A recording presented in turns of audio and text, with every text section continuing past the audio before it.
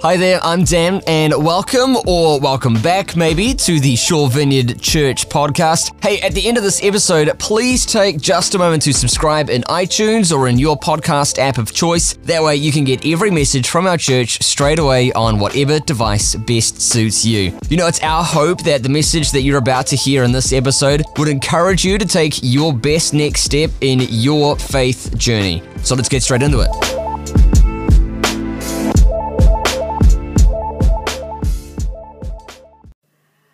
So this morning, if I haven't met you, my name's Fran, and I hope to catch up with you afterwards.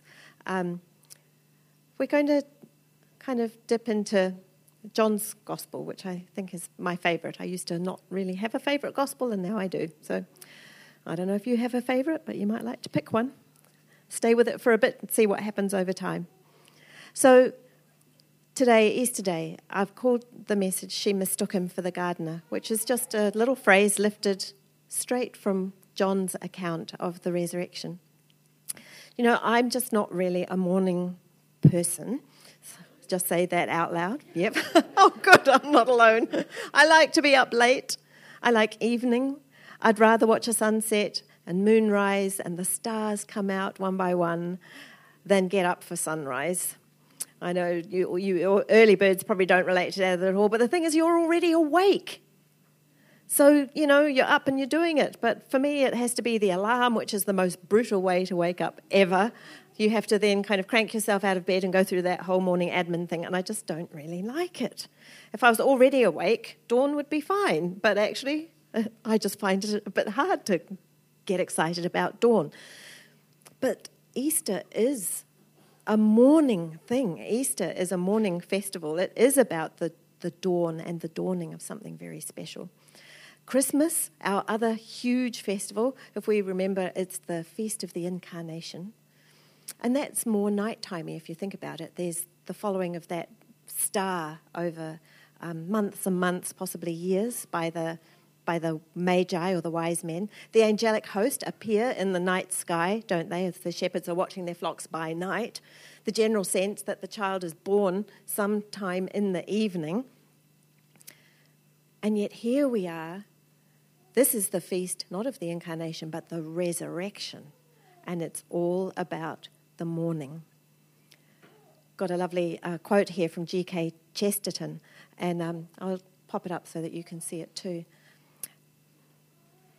On the third day, he wrote, the friends of Christ, coming at daybreak to the place, found the grave empty and the stone rolled away. In varying ways, they realized the new wonder, that the world had died in the night.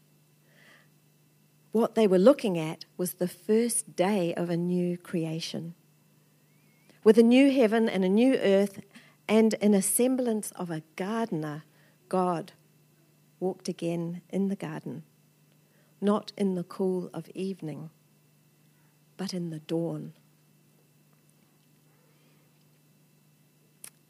Casting our minds back to Friday, Jesus was tried, flogged, crucified. 3:00 in the afternoon, he's died. His mother and friends had to quickly take down his body, hurriedly wrap him in linen and place him in a borrowed tomb before nightfall, which is when the Sabbath observance began, and they couldn't do any more work until Sunday morning. Can you imagine the agonies of having to wait to tend to the body of the one you love?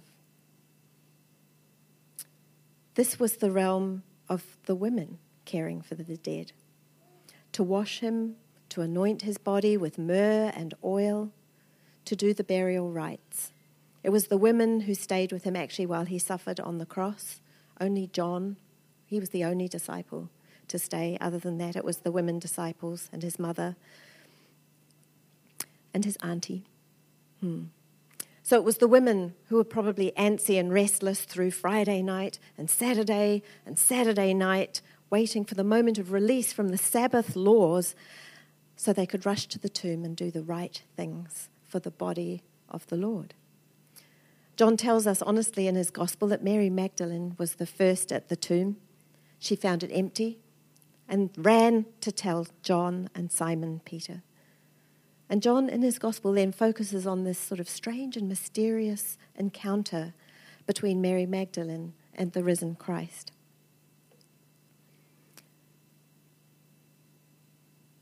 So I'm just going to tell the story as it was. Just listen. Now, on the first day of the week, Mary Magdalene came to the tomb early, while it was still dark, and saw that the stone had been taken away from the tomb. So she ran. She went to Simon Peter and the other disciple, the one whom Jesus loved. This is John speaking about himself.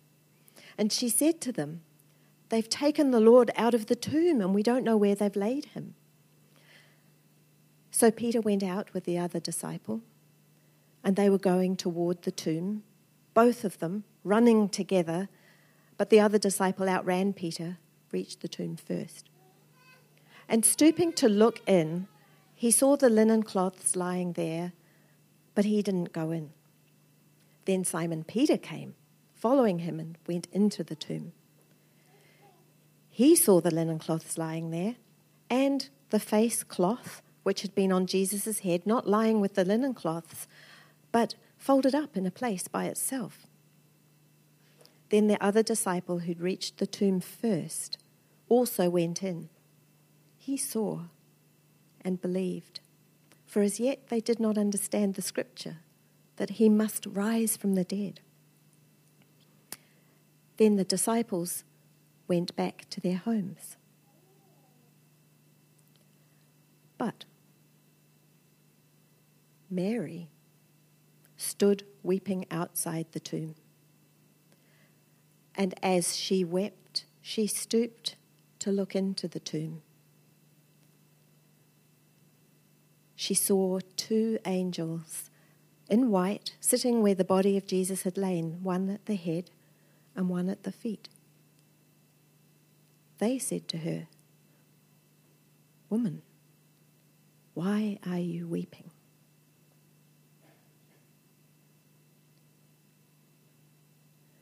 And she said to them, "They have taken away my Lord, and I do not know where they have laid him." And having said this, she turned around and saw Jesus standing, but she didn't know it was Jesus. And Jesus said to her, "Woman, why are you weeping? Whom are you seeking?"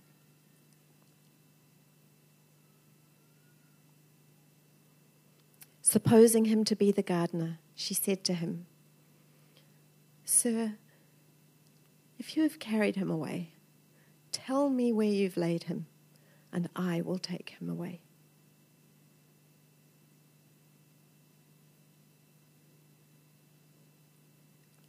Jesus said to her, "Mary."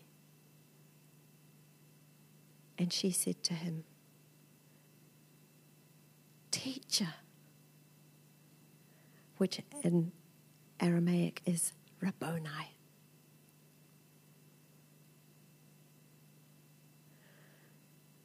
So let's just home in on a few things here. While it was still dark, Mary came to the tomb.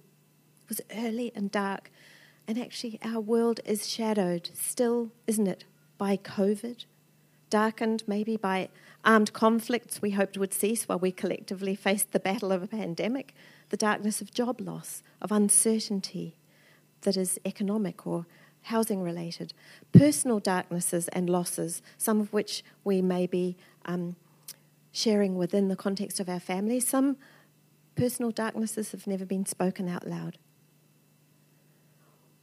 But while it was still dark, Mary came to the tomb, and it was empty.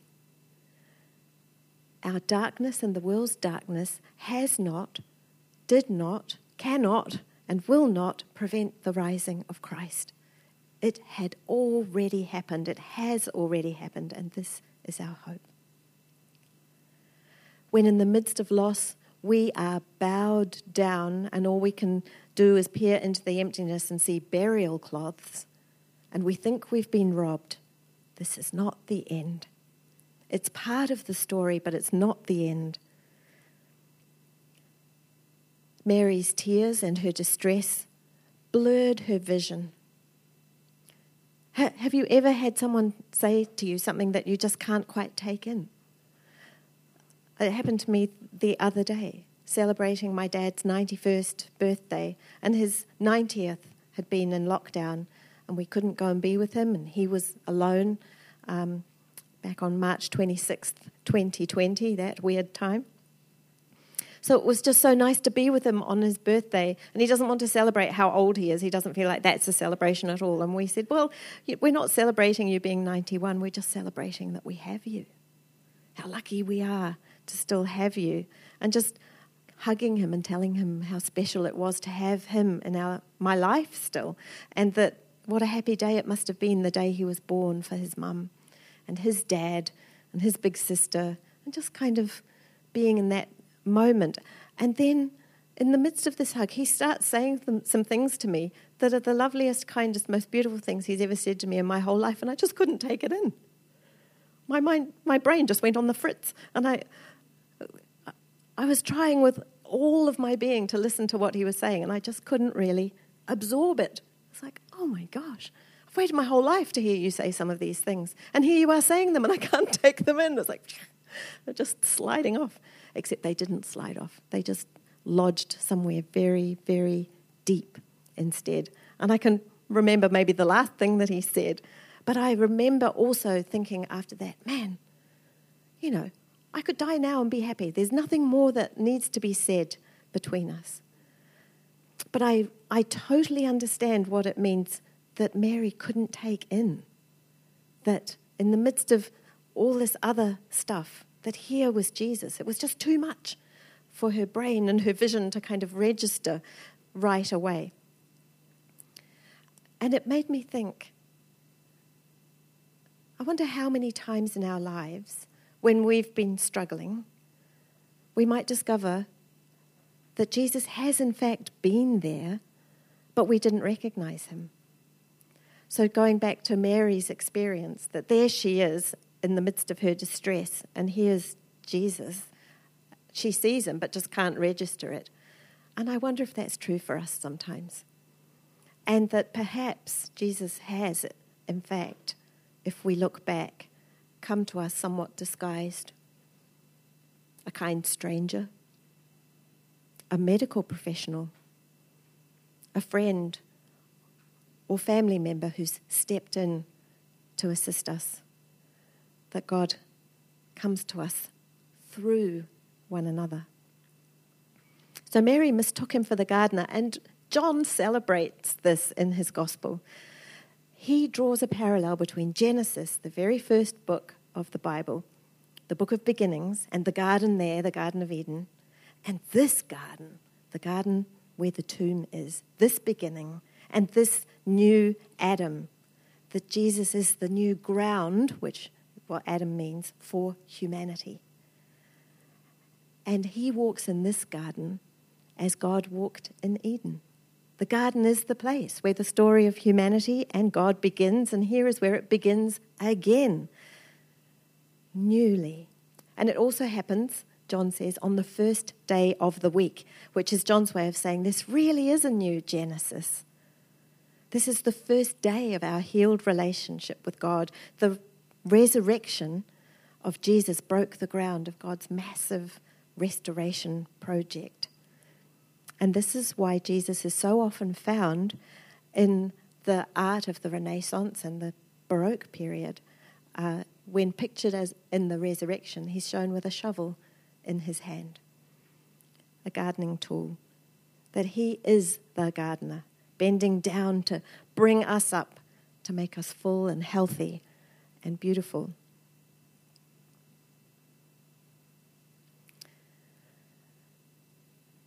Does it help to think of Jesus as a gardener? The early church certainly thought so. And that vision of Jesus has continued through until fairly recent times, but it's sort of dropped off the radar a bit. Probably around the time of industrialization, when farming happened in bigger and bigger, on a bigger and bigger scale, with more and more machinery. And so Jesus is the gardener, and our sense of what it means to raise plants and grow food kind of diminished.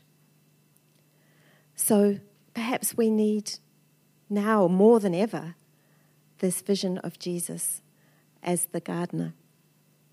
Maybe for different reasons, but we need Christ to be the gardener again, helping us care for creation, care for ourselves, care for those around us, and let him care for us in a gardening way. So John leaves Mary's misidentification in because it means something real. Jesus is the gardener of our soul. He knows its condition. He knows what will flourish there. He also knows what is noxious, needs eradication. He loves the soul. He enjoys the virtues and goodness of our soul. He collaborates with us in tending our soul, not beating it into submission or concreting over it and just painting it green. Our soul is his home on earth. And there's something else in this encounter, something so personal and transformative and ordinary, but it changes everything for Mary. It's the moment Jesus says her name. That's the thing that breaks through her lostness, the horror and being bereft, not only the death of Jesus, but even his body has been taken.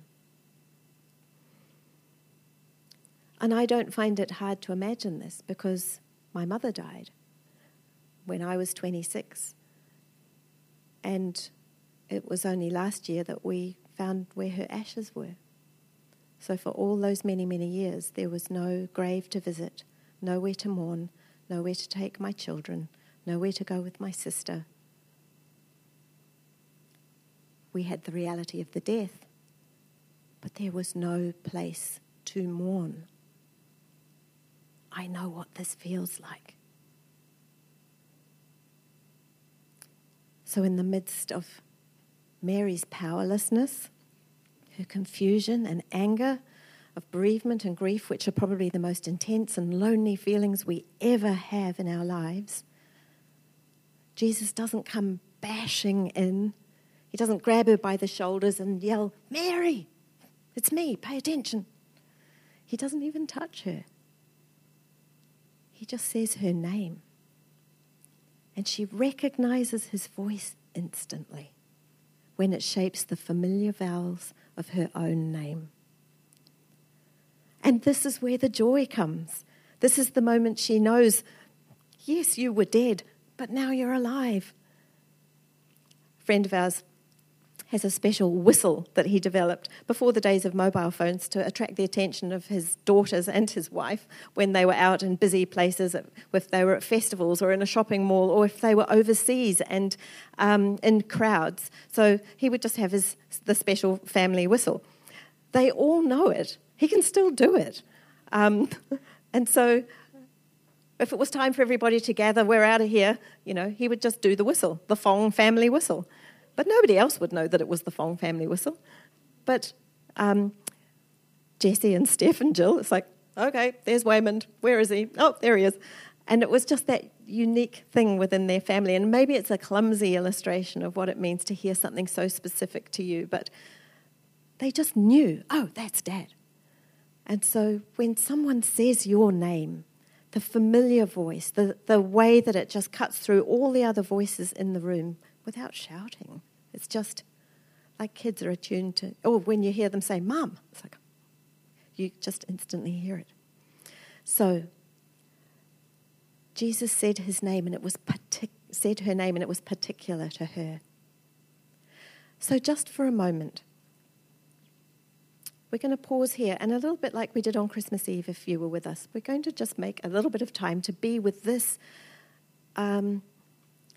story, this part of the story, and make a little bit of room for what's happening at your end.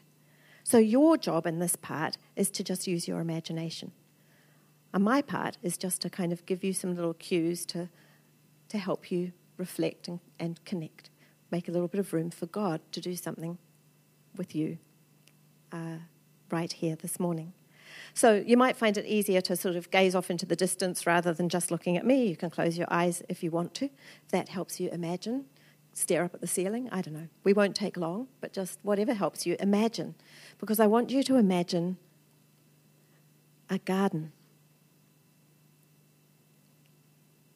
Maybe a garden you know. That might be easier too. And the cool of the morning. And it's dark. And it's you standing outside the tomb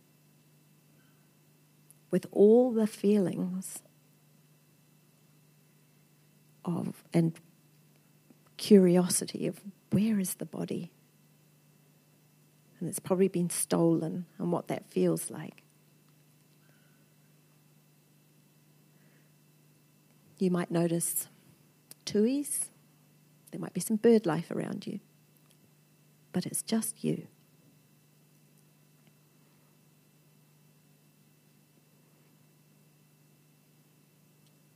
And in your imagination, just imagine the sound of some footsteps.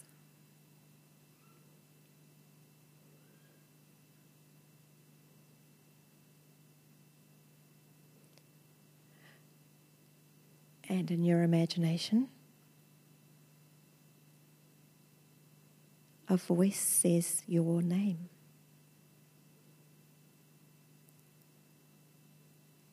And just notice the name.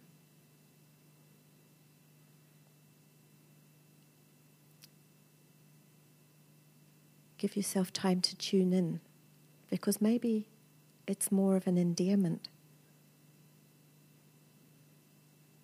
or a nickname. The version of your name that you like the best.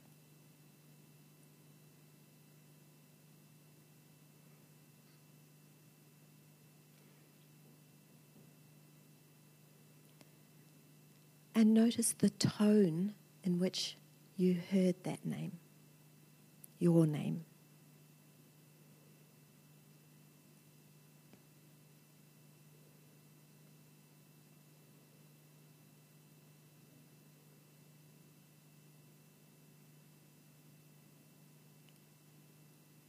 And just notice for yourself what it is like to hear this. It will sound like your own voice, more than likely. But nevertheless, here it is. God knows your name. What's that like for you?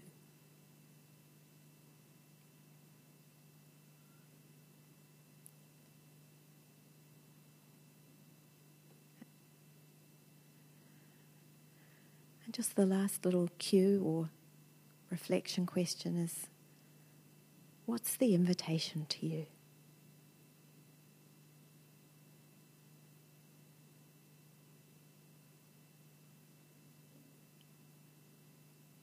How are you invited to live into this relationship?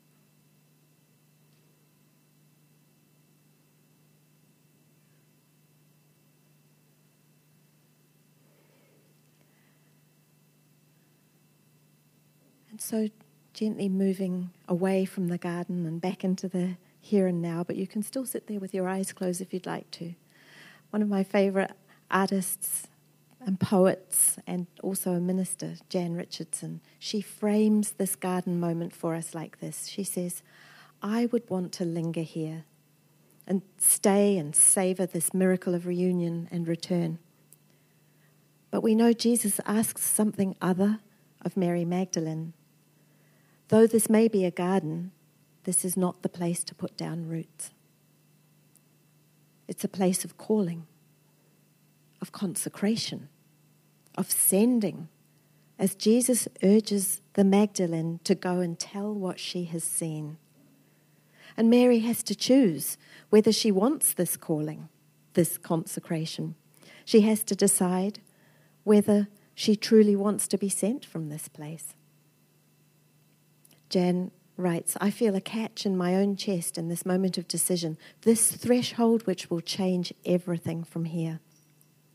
This day, this empty tomb, this has been our destination all this time. But we see, with Mary Magdalene, this is not a place to stop. This is not the end towards which we have been travelling. This is the beginning. It's not the end. It's the beginning.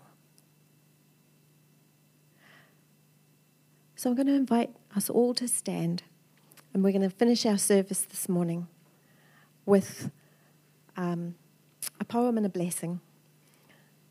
So any of you who have heard small children speak will know that they get words a little bit wrong sometimes, and sometimes in getting it wrong, they get it right.